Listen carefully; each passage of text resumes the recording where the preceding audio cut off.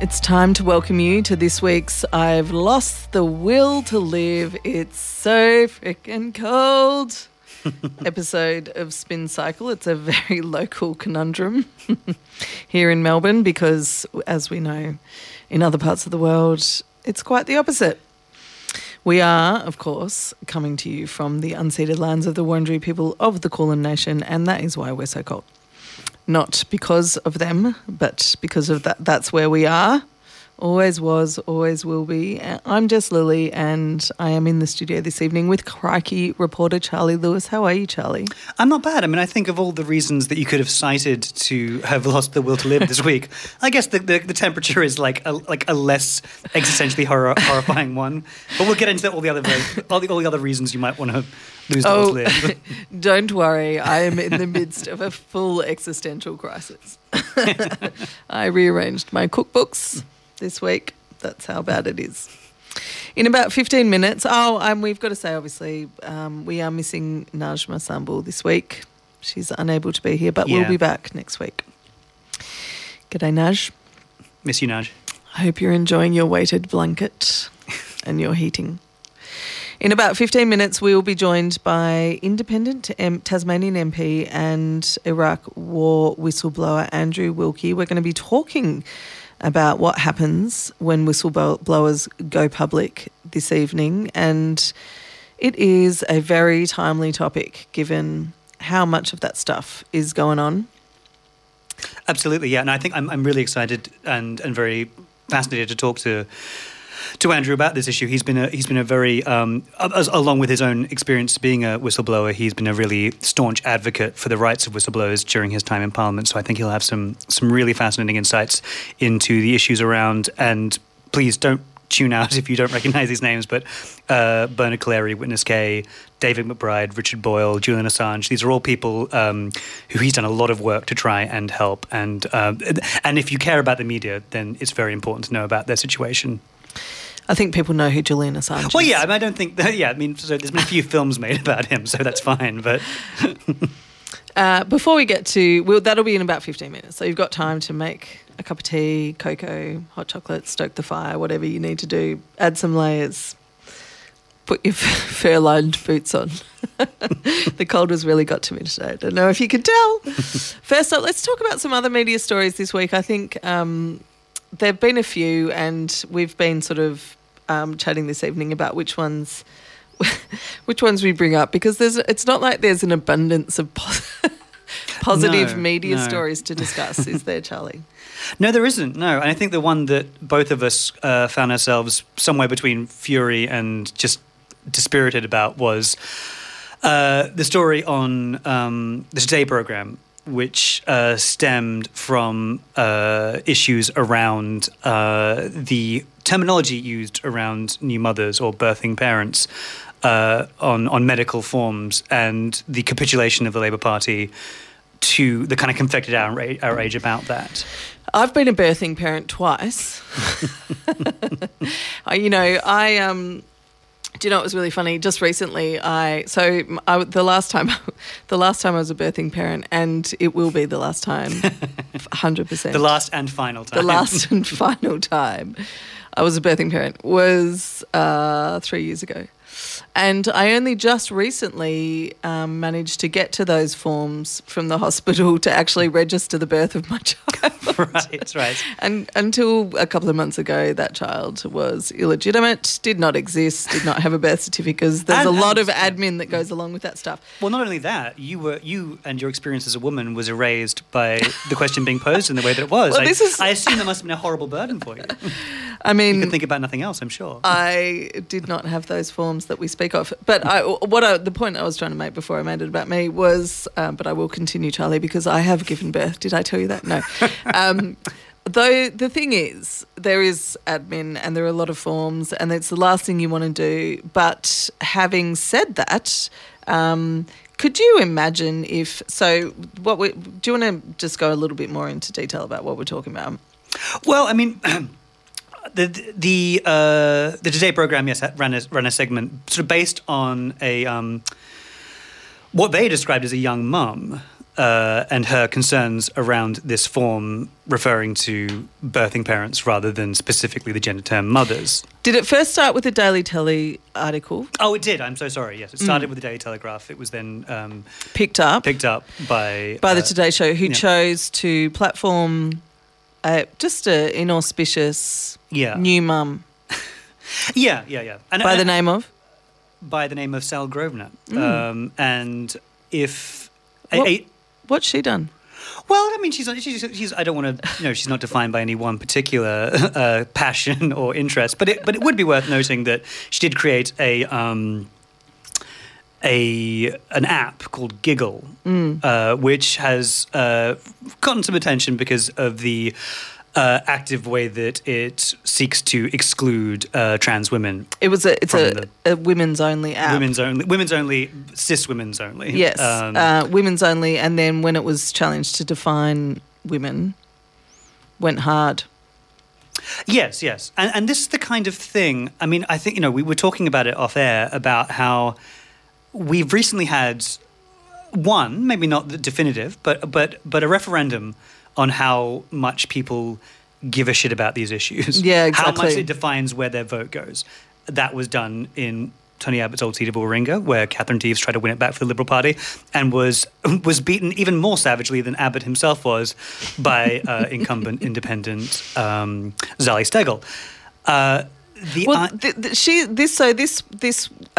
Sal is pretty much...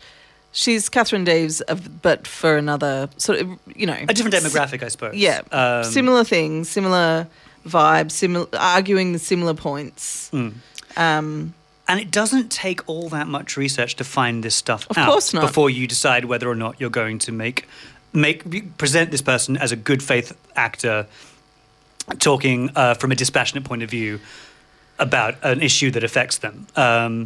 It's very clear that that's not the case with her, that she is someone who has a fixation on this, as many of the people that are platformed by our media on this issue are. And I think there's a lot of ways in which this is quite actively depressing.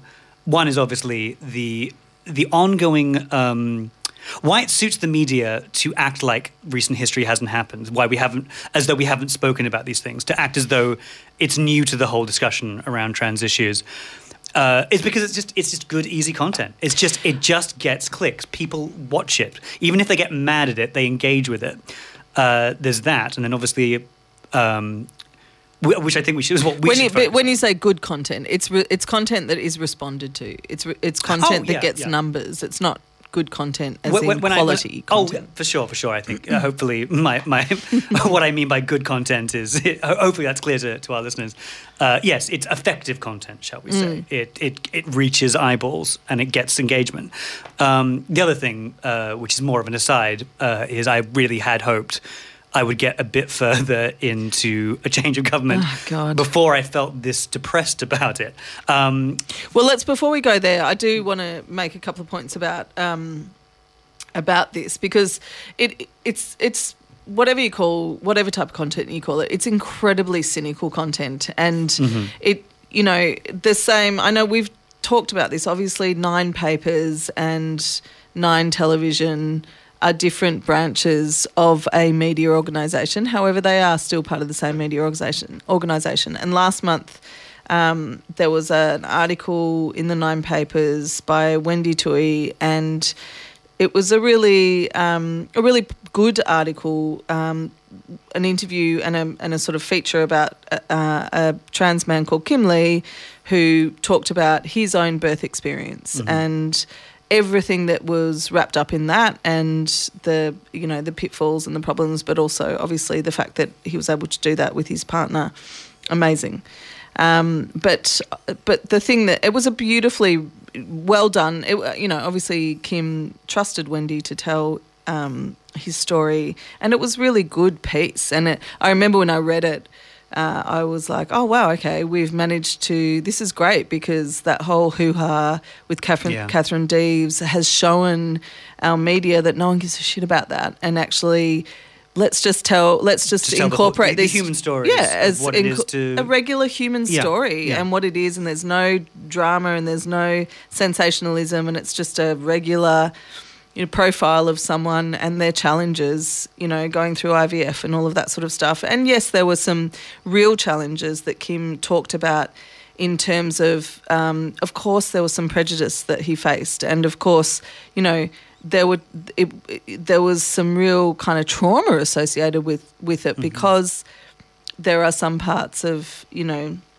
experience that people weren't necessarily very sympathetic to him and that sort of stuff. This form that you sign in a hospital, going back to my own experience, you don't care what it says. Birth parent, mother, you wouldn't even notice. You are like physically, you've been through a lot. You now have this small human that you have to take care of. You're going to sign your name wherever the dotted line is and move on.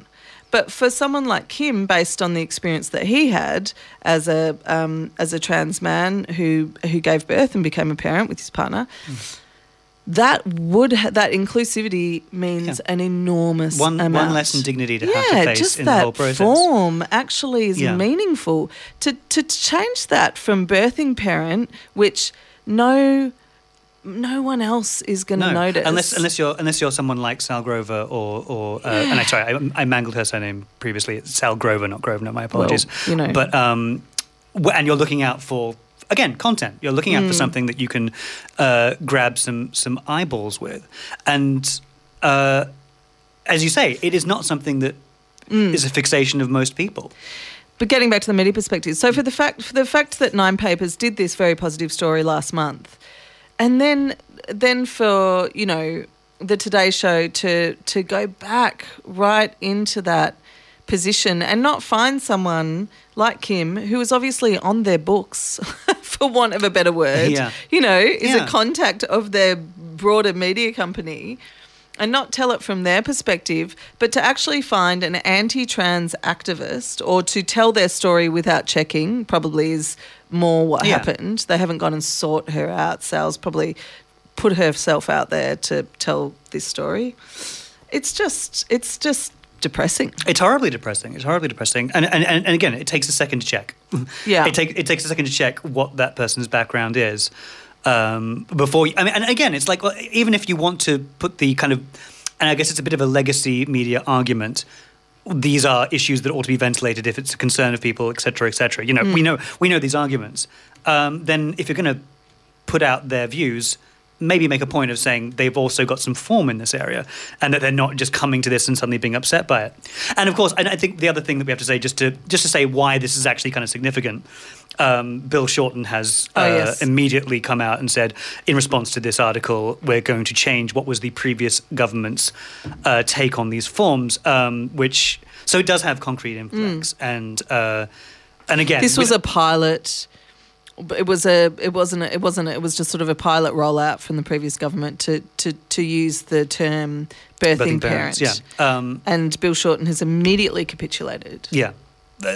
So there's a lot we can get into about that, but I suppose we should just stick to the media angle and say these things have impacts. Well, it is a media angle because he tweeted in response to the Daily Telly. Yeah. He made it very explicit. This is after the dialogue that article provoked. They decided that they didn't wish to have this fight, and they capitulated straight away, which is, again, very disappointing. Well, I think, leopard shows their spots. Very disappointed in you, Bill Shorten. I'm glad my electorate was rezoned. So I'm no longer in Maribyrnong. On that note, it's 16 minutes after 7. You are tuned to Spin Cycle with Charlie and Jess this evening. We will be back in a moment after this song with Andrew Wilkie to talk about whistleblowers and the media. Please don't go away. Triple R on FM, digital, online, on demand, podcasts and via the app. So earlier this month, the new Attorney General Mark Dreyfus did what many civil libertarians, legal professionals and a remarkably small number of journalists had been calling for years.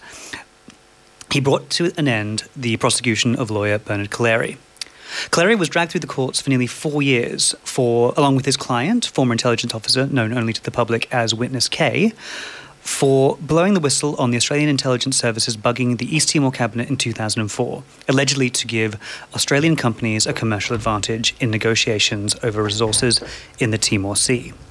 It's one of the great scandals in Australian political history, and while Labor did slowly find their voice on the matter, no one was a more reliable advocate for the pair in Parliament than our guest tonight, Andrew Wilkie. Andrew has been the independent MP for the Tasmanian seat of Clark, formerly Denison, since 2010. He's been a huge campaigner for transparency and the rights of whistleblowers. And indeed, before his time in Parliament, he came to prominence in 2003 after resigning from his job as a high-level intelligence officer and speaking out against the invasion of Iraq. We are extremely pleased to have him here tonight. Andrew, welcome. Hello, Charlie. Pleasure to be on the show. Thank you so much for joining us. I mean, in general, I suppose this is maybe a bit of a broad question, but what was your reaction to the news that the case against Bernard Collaery had been dropped? Oh, look, absolute delight. And I think I give voice to many Australians when I say it was just a nonsense that the government was pursuing Bernard Collaery, that they did Witness K. When you boil the whole spying on Timor-Leste down to its bare bones, the villain in all of this was the Australian government, who in 2004 ordered the Australian Secret Intelligence Service to bug the Timor-Leste Parliament building to give Australia an unfair commercial advantage during the negotiations over the treaty for the Timor Gap. They were meant to be good faith negotiations on a business venture, and there we were with spies eavesdropping, and sure enough, we got a great deal. That first treaty with Timor-Leste was a great treaty for Australia. It gave us a disproportionate share of the wealth, of the royalties, of the tax. Why we would again in Australia, and this seems to be a bit of a habit in Australia. We go after the people who do the right thing while the villains go scot-free. Well, exactly, yeah. And as you say, there are so many ways in which this whole process was a bit of a nonsense and a sort of an outrage.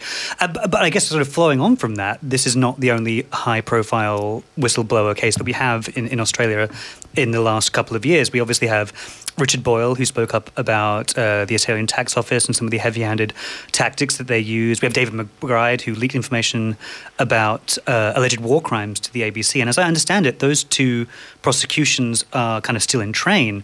Are you at all optimistic about the chances that Labor will also bring those cases to a conclusion?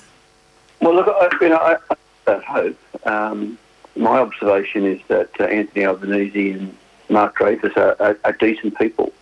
Although the early signs are not encouraging. It was almost as soon as Mark Dreyfus, the Attorney General, had finished talking about Bernard Collaery that he made it clear that charges would not be dropped against Richard Boyle nor David McBride. And just to remind listeners, Richard Boyle is the former ATO official who spoke up about the dodgy debt recovery processes in the tax office.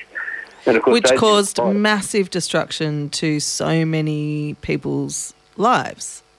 Absolutely. And he tried to pursue that through every single internal avenue, which I guess is the process that whistleblowers follow before they decide, no, this is too big, I must go public. Yeah, which is in fact one of the problems. The official response to whistleblowers in Australia. When you look at the Public Interest Disclosure Act, which is the federal legislation which is supposed to protect whistleblowers in the federal public sphere, public servants, and also the changes that were made in recent years in the Corporations Act to give some protection to whistleblowers in the corporate sector. In both cases, whistleblowers are expected to jump through every imaginable and unimaginable hoop before they might get some protection for speaking out. But of course, it doesn't always work that way. No. Sometimes a whistleblower has just got to stay quiet and then, blow their cover and come out in a spectacular way. And the way laws are in this country at the moment, they don't get protection.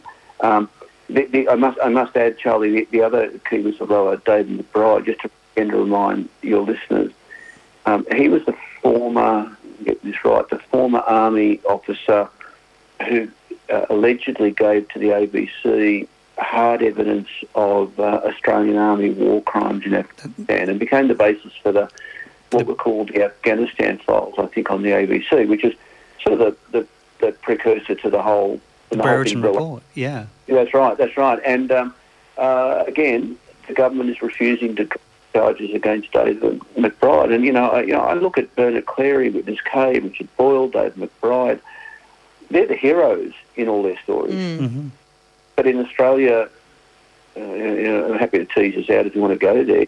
Australia, whistleblowers are often demonised, and certainly the official response is to see them as the wrongdoer. Well, the irony there is, even if their actions lead to positive change, they still get punished, right? Because that's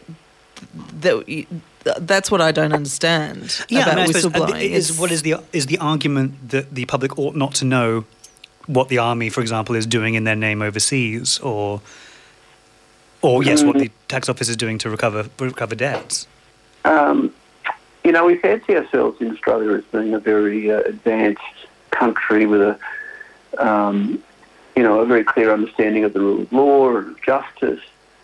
But we actually are not, let me get my words right here, compared to countries like the United States, the United Kingdom, countries in Western Europe, we're actually, decades behind when it comes to our response to whistleblowers. I'm reminded that in 2002, in the United States, Time magazine, they had this thing every year, the top person of the year. Well, at least they used to have that practice. 2002, they had 3 whistleblowers as the Time magazine People of the Year in the United States. And there was a corporate whistleblower, there was someone over 9/11, and someone else detailed now. I mean, that would not happen in Australia even now, 20 years later. Well, I'm interested, that is a good segue given the timing, because in 2003, you resigned from, you also blew the whistle in a way. You resigned from your job over the Iraq War, and it caused some great angst with the government. When you knew that was going to go public, what was your sense of the response from the media? Did you think they would have your back, or that you would be hung out to dry, or a little bit something more nuanced in between? Well, I'll tell you what, I got myself into more strife than the early settlers, I know that. The fact that I ended up surviving and prospering was a pleasant surprise, and it sets me apart from most whistleblowers in Australia. Most whistleblowers in this country, they set out to do the right thing, and they end up in terrible strife. The typical whistleblower in Australia is witness to serious misconduct, whether it be in the corporate world or local government, state government, territory government, federal government, whatever, the security services. And they speak up, and they may or may not get a little bit of media, and then after a day or two, the circus moves on, and they're perhaps unemployed, they're perhaps facing criminal charges. Quite often relationship problems, families break up. The rate of suicide among whistleblowers is markedly higher than the baseline in the rest of the community. In some ways, I'm not the best person to talk to about whistleblowing because I got myself in terrible strife. I survived and prospered. I've been in the federal parliament for 10 years. But it's still interesting to hear that, because I think inherently what I'm interested in is that whether you like it or not, as a whistleblower, once you get to that point where you decide I have to say something, it's beyond personal recrimination, you have to enter an uneasy pact with the media somehow, because publicity is the only thing you've got, really. That's the only defence you've got. You can only hope that, in the wash, the act will somehow be determined as being worth it for the information that you've made public. So I'm interested to know about that relationship with the media. Yeah, look, you touch on some really important points here, and even in recent times when I talk publicly about how we clean up Canberra, and I talk about what sort of integrity measures are needed, I'm very careful to say that a federal integrity agency is great and we need it, but it's only one of many building blocks. Mm. Another crucial building block is obviously greater whistleblower protection and media freedom laws, because a whistleblower probably most often has no voice unless the media give them that voice. Yes. And take my case. So there I was back in early 2003. I'm working in, it was called the Office of National Assessments. It's now called the Office of National Intelligence. Mm. But basically Australia's senior intelligence agency that hoovers up all of the secret and open source information it can get its hands on and analyses it and gives advice to the government. So I'm in there working, doing that job, and I was getting ready for the looming invasion of Iraq. And it was clear to me that the Australian government justification for the invasion was dishonest. So I'm going down a rabbit hole here, but I think it's necessary to actually get to the answer about the role of the media. So it was clear to me, and I said as much publicly, that Iraq didn't have this massive arsenal of weapons of mass destruction, and nor was it cooperating with the terrorism, Al-Qaeda and Osama bin Laden. And the government was being, I allege, was being dishonest. I suppose I won the argument in the end, but that's by the by. You were vindicated eventually. But what destruction in between? Hey? What destruction in between before the vindication? I mean, that's the thing that's so infuriating, isn't it? Oh, absolutely. I mean, who knows how many people died? I've seen estimates bidding from over 100,000 to over 1 million. The country of Iraq, the nation of Iraq was destroyed. And, of course, in that destruction, the seeds were laid for the rise of Islamic State and, many, many years of terrorism around the Middle East and around the world. But anyway, so I'm witness to this, and I thought, right, not only am I not prepared to continue to serve this or that government, I had to ventilate. I had to speak out publicly about my concerns. So I very carefully approached the journalist. Some people would remember Laurie Oakes. Oh yes, of course. A very famous journalist. He's retired now, but you go back a couple of decades, and he was number one. The doyen of the press gallery, I think he was known as. Well, that's right, and with many breaking stories. So I went to him and I worked secretly with him over a couple of days, over a weekend, and then the next week, just flew. He had it on the front cover of the, I think it was the Bulletin magazine, and it was the breaking news that night on Channel 9 and different things. Now, my concerns and what I set out to do would have amounted to absolutely zero if I didn't have that big journalist through a big media outfit to get my concerns out there. And not only, I think there's another point here, not only did it get the information out in a splash, it was the only thing that was protecting me from being arrested and jailed, because arguably I had breached at least the Crimes Act. Which does, I suppose, following on from that, you have hinted at it a little bit before, and obviously you haven't got to recount every detail of it, but I'm very interested, as someone who, thinks about this as deeply as you do and has your own experiences of it, what needs to change in Australia? What better protections ought there be for whistleblowers? What does the mechanism look like as far as you understand it? Yeah, well, I'll tell you what, Charlie, for a start, there needs to be a mindset, a change in this country, that we need to, as a community, understand that most whistleblowers are doing the last thing they want to do, but they're confronting a truth or a dishonesty so shocking that they have to speak up. there is nothing easy about blowing the whistle. You don't get fame, you don't get money. You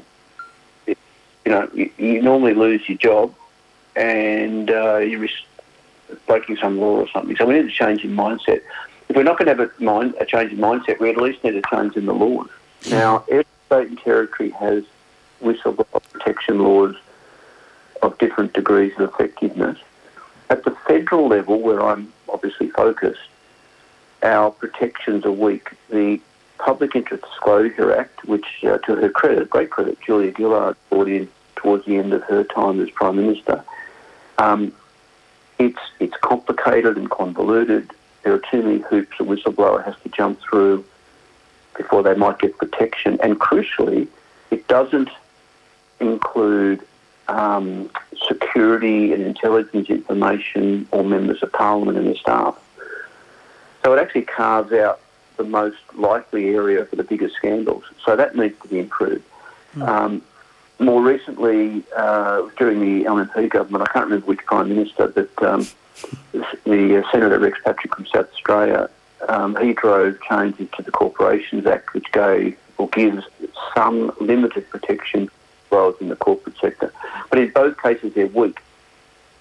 Now, either we change the Public Interest Disclosure Act and fix it, and fix the Corporations Act, or we come up with a whole new set of laws. And there has been much discussion about the Federal Integrity Agency that the government has promised, and whether or not that legislation includes protections, and even what you might call a whistleblower commissioner who has set up to look out for and protect whistleblowers. Right. I don't care how we get the outcome, but until we have some sort of change, significant change in this space, then whistleblowers will be in strife in this country. Andrew, can I take you back to 2003? So you met Laurie Oakes, and you had obviously by that stage realised that your job, if you'd made the choice to go public over your job. Did you seek any protection from the media organisation that, wherever Laurie was, or did you simply just want to get your story out there? What was I'm just interested to know if you sought any sort of support or security from that media relationship, or to your earlier point, this was simply a way to, the more public it was, the harder I suppose it might have been for the recriminations to happen. Well, there was no mechanism to tap into. There was no protection to seek. At the time, it was, I think it still is. In fact, I think they've actually increased the penalty. There was an offence under the Crimes Act for a public servant to disclose any information they obtained in the course of their employment. I think it was 2 years imprisonment. Right. So there was. Which is anti-whistleblowing at its core. Yes, that's right. And in fact, since then, I don't know which one of the governments has increased that penalty to make it an even worse offence for a public servant to disclose information obtained in their employment.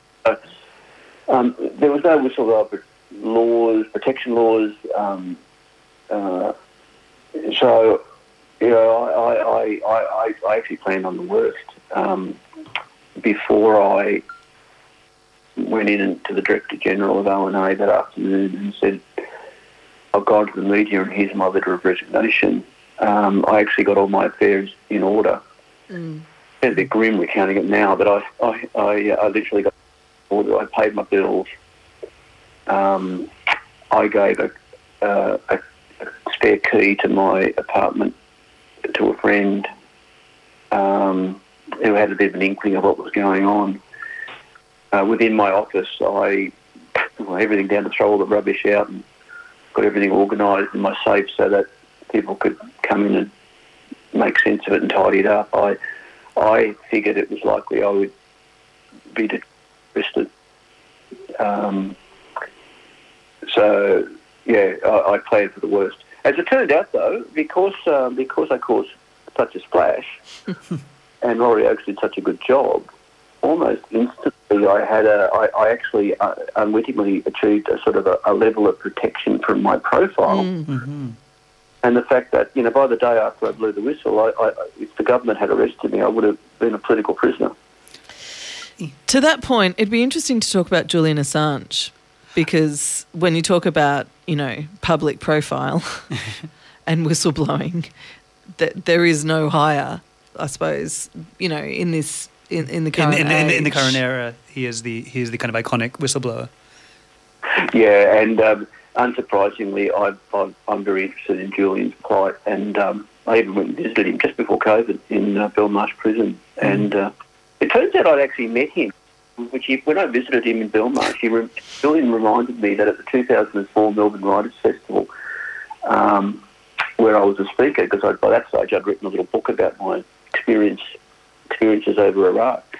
This young, blonde-haired, I think, fellow, I vaguely remember him coming up to me after my session and introduced himself, and he wanted to talk to me about how do we set up some sort of safe mechanism for I was to speak up. Wow. Yeah, I totally forgotten this until Julian reminded me in Belmarsh. He'd had a lot of time to think about it. He'd had a lot of time to think about it. So this is February 2020. And he said, we met before. And I thought, God, I don't know. He seems to have. And so it turned out I was just a very, very tiny bit player in the WikiLeaks. In the formation of WikiLeaks, yeah. That's an incredible convergence of historical moments, isn't it? Incredible little... look, to my mind, there's no greater hero in this country than Julian Assange. Yeah. And the persecution of him, by the British, UK and Australian, effectively, governments is unconscionable. Yeah. A lot of people, everyone's got a view on Julian Assange, and there's a lot of misinformation and disinformation swirls around him. But again, to use that term, when you boil it right down, the attempt by the US to extradite him from the UK is, in essence, about WikiLeaks revelations in 2010, which was when they revealed the hard evidence of US war crimes in Iraq and Afghanistan and Bay. And the US to this day wants to get even, and the US and UK are putting their bilateral relationships. The UK and Australia are putting their bilateral relationships with the US, the rights of a journalist and an Australian citizen. And by the way, I couldn't agree with you more. But following on from that, you talked before a little bit about how before we can even have a change of the laws, we need a little bit of a change of the mindset in Australia when it comes to whistleblowers. I was interested to know if you had any thoughts on the role of the media in a case like Assange, because maybe this is unfair, but it does seem to me a little bit like the media in Australia and elsewhere profited. They're very cool on him. Well, they profited a huge amount from the revelations that he brought to light. They put all these stories out, especially around 2010, 2011. And it just seems like in the time since then that really there ought to be a quite concerted effort from the media in Australia and elsewhere to really push for the freedom of Julian Assange. And instead we actually get quite a lot of kind of quite cool coverage and in some cases the argument that he is no journalist, he is more of a troublemaker. I don't know, as I say, I'm not sure if you have any particular views on that, but I guess the role of the media would have in a case like Assange's. Look, I have strong views on this, and I'm critical of many in the Australian media for, although it has changed in the last year or two. But for a very long time, many Australian journalists refused to acknowledge that Julian Assange was a journalist. Mm-hmm. He didn't. Best I know, he didn't do a journalism degree. He didn't join some professional organisation, so he wasn't a journalist, which is a curious position to take. I mean, Julian he got a Walkley Award for journalism. Yes. So, frequently forgotten. Walkley Award winner. He's a Walkley Award-winning journalist and publisher through WikiLeaks. Now, this has been recognised much more often overseas in other countries where a vast number of journalists see Julian in that way, but less so in Australia. But Charlie, I think that has changed in the last couple of years. And in the last couple of years, more and more Australian journalists have come on board. And I think that helps to explain why Julian has increasing support in Australia. If only from people who say, no, I don't like that man, or I don't even understand the issue, but surely this has gone on long enough. Well, that's the thing. I think there's...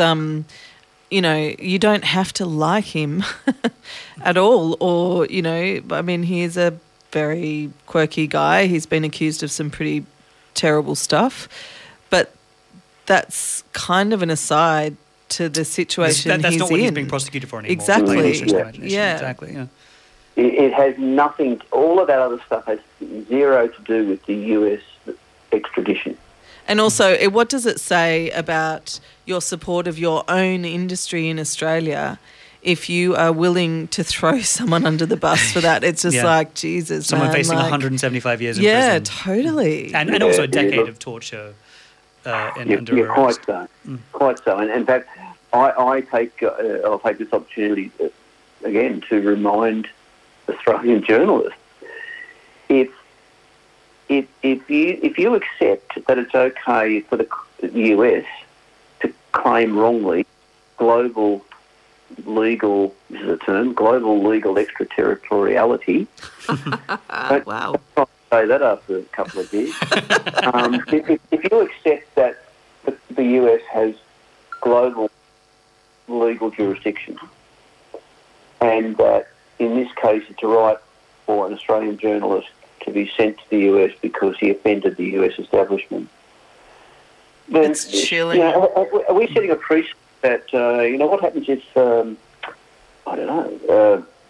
some government in the Middle East, let's say the Saudi Arabia, Mohammed bin the Salman, Chinese government, if an Australian journalist offends them, does that mean the Australian journalist offends them? Does that mean the Australian government will roll over? No, you'd sort of hope, you'd hope not, and you'd hope that they would find their voice on that issue if they did. Well, interestingly, there was an incident this week of an Australian journalist, and I'm quickly Twitter surfing. I should have waited until I'd got it up, who was in Afghanistan, and she made some reports about education and women in Afghanistan while she was there, and a very weird apology appeared on her Twitter page, and I'm scrolling as I try and find this. Anyway, she was, as she obviously reported hours later once she had left the country, that was done under the orders of the government, otherwise she was going to be imprisoned. And the thing is, we can't expect our journalists to go and report from around the world if you're not going to protect them. Absolutely right. Of course, the Julian Assange matter becomes even more complicated when you consider that he's really not liked by people on the so-called left. Yeah, of course. I find him very unlikable, but I don't think that's the point. The issue, is it? That's not the point. No, that's exactly right. It's not the point at all. But Anthony Albanese, I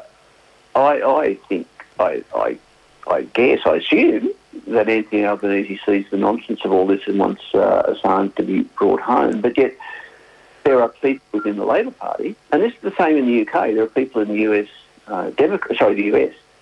people in the US in the Democrats who continue to hold Julian Assange responsible for Hillary Clinton being defeated by Donald Trump because of the Democrat National Convention emails. Now, I say to these people, well, hang on, the fact that he exposed the Republicans for war crimes in Iraq and Afghanistan, and he reported emails in the public interest about the Democrats, well, that suggests he's non-partisan and he's actually acting as an objective, non-partisan media outlet. But also, you don't have to agree with everything he's done. But you do have to see the merit in WikiLeaks publishing the collateral murder video. Absolutely. Yeah, absolutely. Yeah. And there is that grainy black and white image of a US attack helicopter gunning down civilians in Iraq, including Reuters journalists. Yeah. Mm-hmm. But that helicopter crew hasn't gone to jail. No. Yeah. But Julian Assange is rotting in Belmarsh.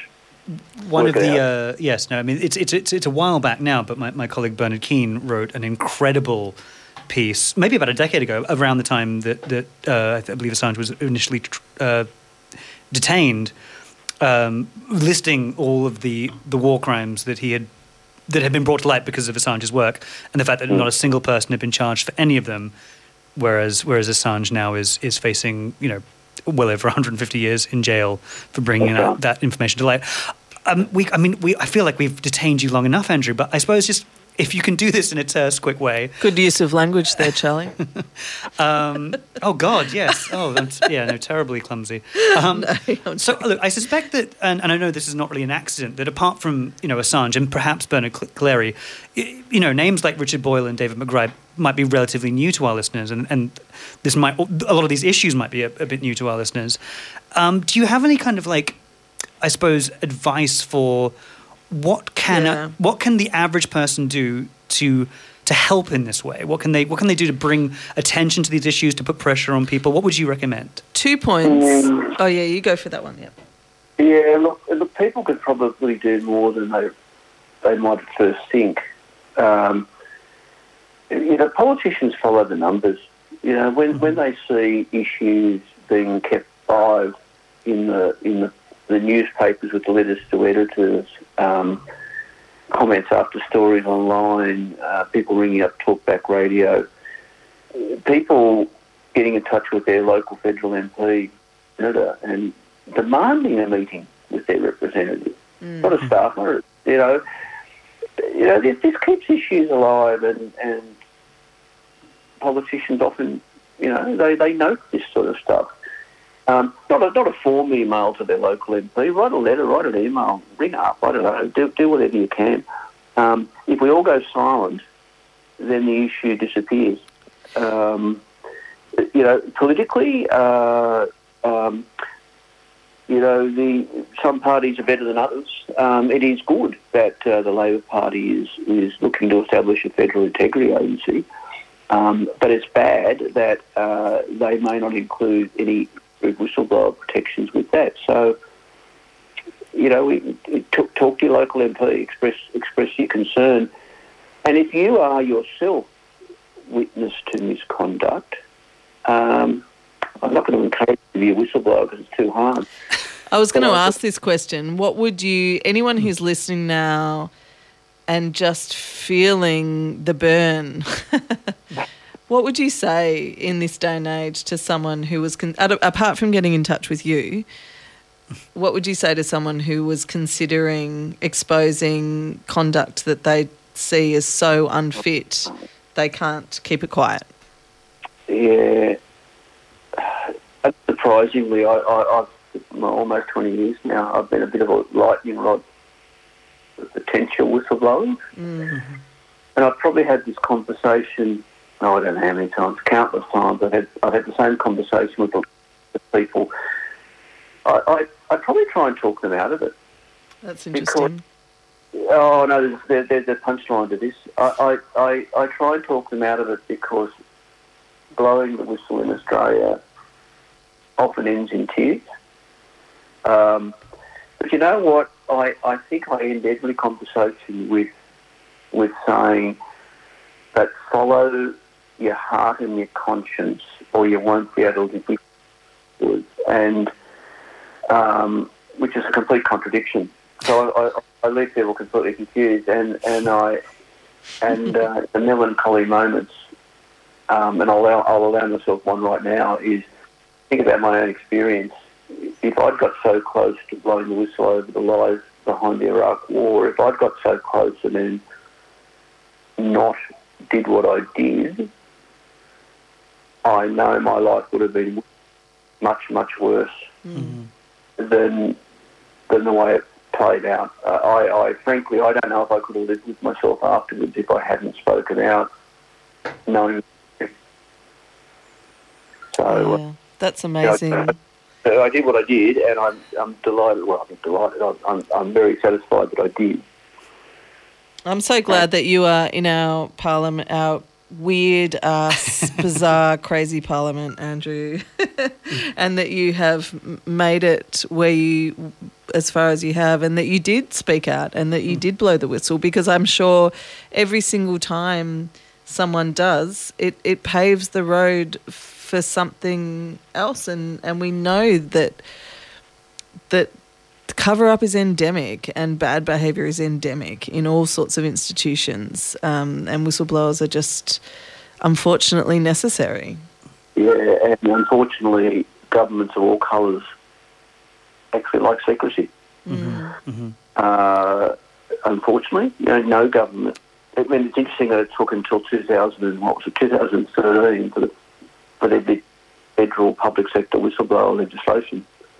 Everyone, governments of both LNP and Labor had resisted for a very long time. So it's so important that people speak up. So important that people speak up. Absolutely.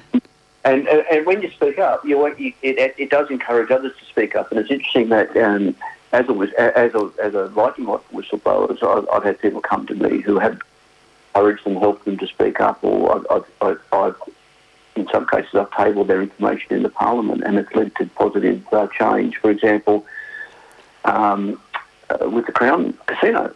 Oh yeah! Oh of wow! Course. Yes, this is a. Oh God! I wish we had another hour. I know. This is a topic I think we will return to. Some of your listeners might recall seeing on the telly a few young men with a Aldi freezer bag full of cash. Oh my God! Remember that in one of the private rooms at Melbourne, and well, the source of that video was a Victorian gambling regulator inspector who filmed that on his phone in one of the control rooms at Crown Casino, and he brought it to the attention of his superiors, who told him not to worry about it. He gave it to me. So he was a whistleblower. He gave it to me because, as a whistleblower myself, he felt safe to give it to me, and I sought to table that. Well, I did table that information in the Parliament, and it became crucial evidence in Victorian Crown Royal Commission, the WA inquiry into their Crown Casino, and in the New South Wales. Can't remember the name, but the inquiry into getting a casino in New South Wales. Yeah. Oh, yeah. So there you see an incredible example of how these things can work. Andrew, we cannot thank you enough for your time. That was an incredible interview. Unfortunately, our show is about 30 seconds from ending, so we have to let you go there. We could have spoken for several more hours, I'm sure. We've been talking to Andrew Wilkie, MP, about whistleblowing. And yes, again, Andrew, thank you so much for your time. And I'm sure that we'll have another excuse to talk to you again, because it was a wonderful chat. So much. Thank you so much. And that's all for this week. Thanks for listening. You can find us every week on your favourite podcast platform. And you can follow us on Twitter @NajSamble, @Lilley Juice, and @The Diary. You can also listen in at rrr.org.au via On Demand for the radio version of the show. Want to support Spin Cycle? Become a Triple R subscriber. Your subscription helps keep the station running and helps Triple R produce and create great radio and podcast content like this.